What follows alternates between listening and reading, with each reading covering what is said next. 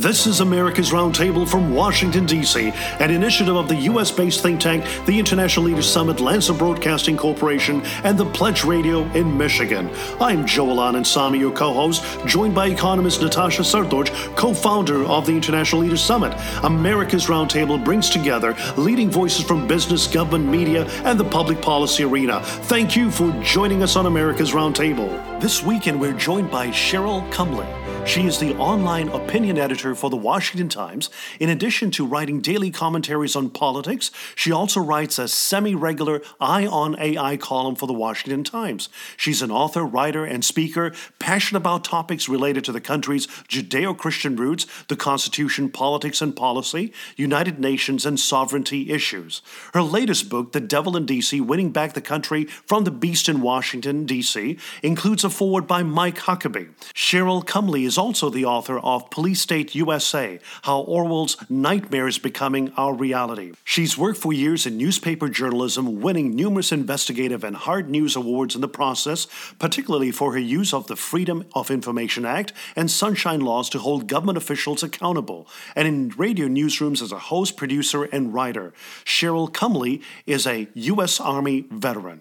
Welcome, Cheryl. Great to have you joining us on America's Roundtable. Oh, it's great to be here. Thank you so much for having me. Events commemorating the 75th anniversary of the end of World War II have been canceled due to the COVID-19 pandemic. Victory in Europe, hence VE Day, on May 8, 1945, saw America, Britain, and their allies formally accepting Nazi Germany's unconditional surrender after almost 6 years of war. Hitler's Nazi German troops throughout Europe finally laid down their arms, surrendering to Allied forces.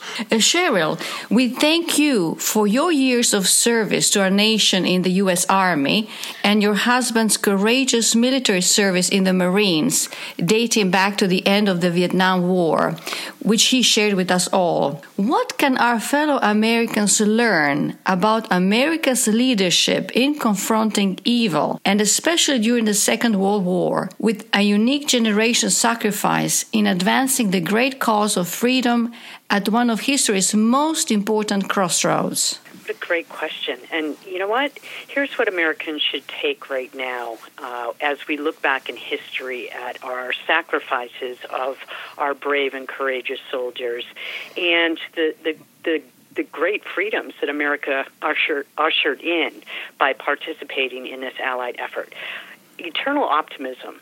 You know, right now in America and around the world, but particularly in America where freedom is supposed to reign, individual God-given freedom is supposed to reign, we're facing some bleak, dark times, and we're fighting forces that in America we never thought we would have to fight. We're fighting against our own politicians who are just taking blatant overreach and killing our Constitution as a means of protecting Americans from the coronavirus. And say what you will about COVID-19, but the fact is our Constitution is being derailed. And so it's an eternal optimistic time to look back at America's great sacrifices and contributions in World War II. You know, America started off as an isolationist type in that period. And it was only after the attack on Pearl Harbor that we decided to get involved. And we didn't just get involved, we didn't tippy-toe into that. We sent something like 12 million Americans to fight the effort. And at the same time, we turned out this astonishing number of manufactured planes and ships and all kinds of war necessities. And we didn't just keep them to ourselves. We shared them. We shared them with the Soviet Union. We shared them with Britain. And the fact is, without America's contributions of both manpower and resources, the Allied effort would have fallen. Hitler's atrocities would have just spread, and Germany's occupation would have expanded. And the end of World War II, the outcome would have been markedly different. So let's remember in these bleak times right now that we're facing that America had some amazing days of contributions And that's the soul and heart of America, to give, to go where others don't want to go, and to give our full 100% fighting spirit when times call for it. So we're all about freedom in America. We've been all about freedom from day one. We've seen this at different points in history, not just World War II, but World War I as well. If America hadn't entered and come to France's aid, Germany would have won that war as well. And here we are facing some dark times in America, so let's be optimistic and inspirational. Take inspiration from our past wins and see that freedom is certainly not dead in America.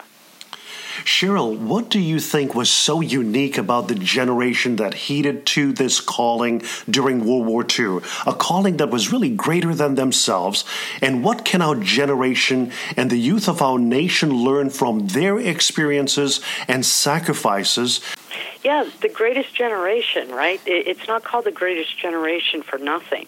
I think during that period, Americans didn't need government to tell them, hey, we have a common enemy and we all have to fight it. We didn't need government to crack down and regulate us into doing actions that we knew were best for America to take. When we were attacked, America just mobilized, and not just the blue-collar Americans or not just the military families of America. All of America. We had Hollywood types, the very types that today condemn America's greatness and condemn America's military. We had Hollywood types just give up their careers and enter the military to fight on behalf of America. So it was the patriotism, the love of America's exceptionalism, rooted in individual God-given freedoms, that drove Americans to voluntarily sacrifice whatever they could for the war effort, instead of waiting for government to tell them what to do, and in some instances, tell them what to do in over-the-top, unnecessary, and random ways. Natasha, your family in Europe went through some very trying times, and your father was a World War II concentration camp survivor. Could you briefly share your family story for our listeners?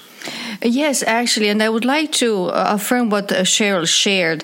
Actually, if it wasn't for American soldiers who came to liberate Europe, my family would not have survived, and I wouldn't be here today. It is important commemoration, the end of World War II in Europe, for my parents who still reside in Europe and for all of us Americans. My father and his family members were captured by the Axis forces. My father, his brother, and my grandmother were sent to a concentration camp in northern Italy, then under the brutal regime of Mussolini, while my grandfather and two other older brothers were sent to a concentration camp on an island in Croatia.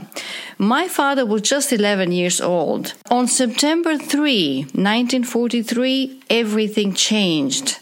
On that day, Montgomery's 8th Army began its invasion of the Italian mainland, and the Italian government agreed to surrender to the U.S., British, and British Indian soldiers who landed on Italy's shores.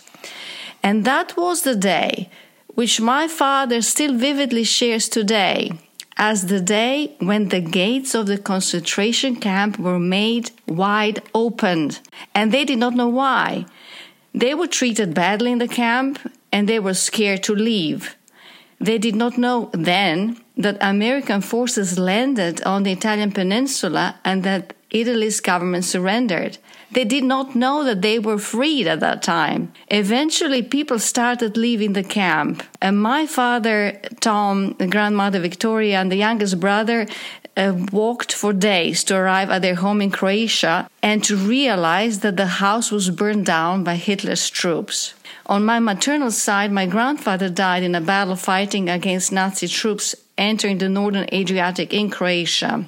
Cheryl, on this note, as we talk about the rise of anti-Semitism in America and Europe, also Holocaust revisionism, when we remember this period, the 75th anniversary of the commemoration of the VE Day, and what our our American generations prior to us did to sacrifice so much for freedom. What would your message be to our fellow Americans and to others abroad in light of what we're seeing as far as anti-Semitism and Holocaust revisionism? The need for truthful education, truthful, historically accurate education in public school systems, not just in America, but around the world, is crucial. You know, the upcoming generations, if they're not taught things like the truthful versions of history, of World War I, of World War II, if they're not taught things in America like the importance of the Constitution and Founding Fathers and freedom and where that freedom comes from. In America, it comes from God, not government. If they're not taught these simple principles and these basic ideas and truths, then it's not just America that's doomed, the world is doomed. And I have to say that I find it very interesting that a day before May 8th, of course, is this day that we're talking about in history, but the previous day, May 7th, is in America the National Day of Prayer. And these things go hand in hand, freedom and appealing to God for intervention in America. America was built on that basic system, Judeo-Christian principles, where our rights are inherent. They don't come by way of government. They come by way of a higher spiritual force. Just by being born, you are ingrained with certain unalienable rights. And the National Day of Prayer recognizes that, and hand in hand with, historical truths about World War II, that's where our hope in eternal truths and freedoms come from. They come from God. They come from recognizing first God and then seeing how these Judeo-Christian principles play out in the freedom fights that go on around the world, both historically and going forward. Thank you for really communicating the importance of that Judeo-Christian foundation that America has and the importance of the U.S. Constitution. And we read your recent piece in the Washington Times, and its title is Executive Orders Are Not Laws. And if I may just share very briefly with our listeners the introduction to that article, I quote, "COVID-19 has shined some important light on the tendency of a government to do as founding fathers warned, stretch and reach and overreach and tread into places it doesn't belong. And as the executive orders come fast and furious from governors' mansions around the nation, it's high time for a reminder. Orders are not laws," unquote. Cheryl, could you kindly elaborate on your article and what were you trying to drive as a message to our fellow Americans in states like Michigan, the Commonwealth of Virginia, and other places? Look, most of the crackdowns on individuals in America right now have come by way of executive orders. They started with the President's declaration of a national emergency and several orders issued from the White House that were more recommendations for best practices going forward for American citizens. But the way the states have interpreted those orders has been more of mandates. And governors in states have issued their own executive orders that have clamped basic civil rights, basic freedoms that American citizens have, such as the right to go to work, the right to make an income, the right to walk freely about the streets. And you can make the case that these are all necessary orders. These are all necessary protections that government has taken in order to secure the health and safety of the American people. But you can't make the case that executive orders are not laws, because in America we have a constitutional system where the people elect those they want to represent them and uphold constitutional principles. And the rule of law states that the politicians are bound to implement laws, not just issue orders as if they're kings. And so when you have governors issuing executive orders that clamp constitutional rights of individuals, we have to fight back. We have to say, hey, that's not a duly passed law by my elected officials. This is more like something that the King of Britain would do back in Founding Fathers' times, and that Founding Fathers would have fought against. So we have to take these executive orders and hold them to the standard of individual rights and constitutional principles. And if they don't meet those standards, then we have to fight back against them.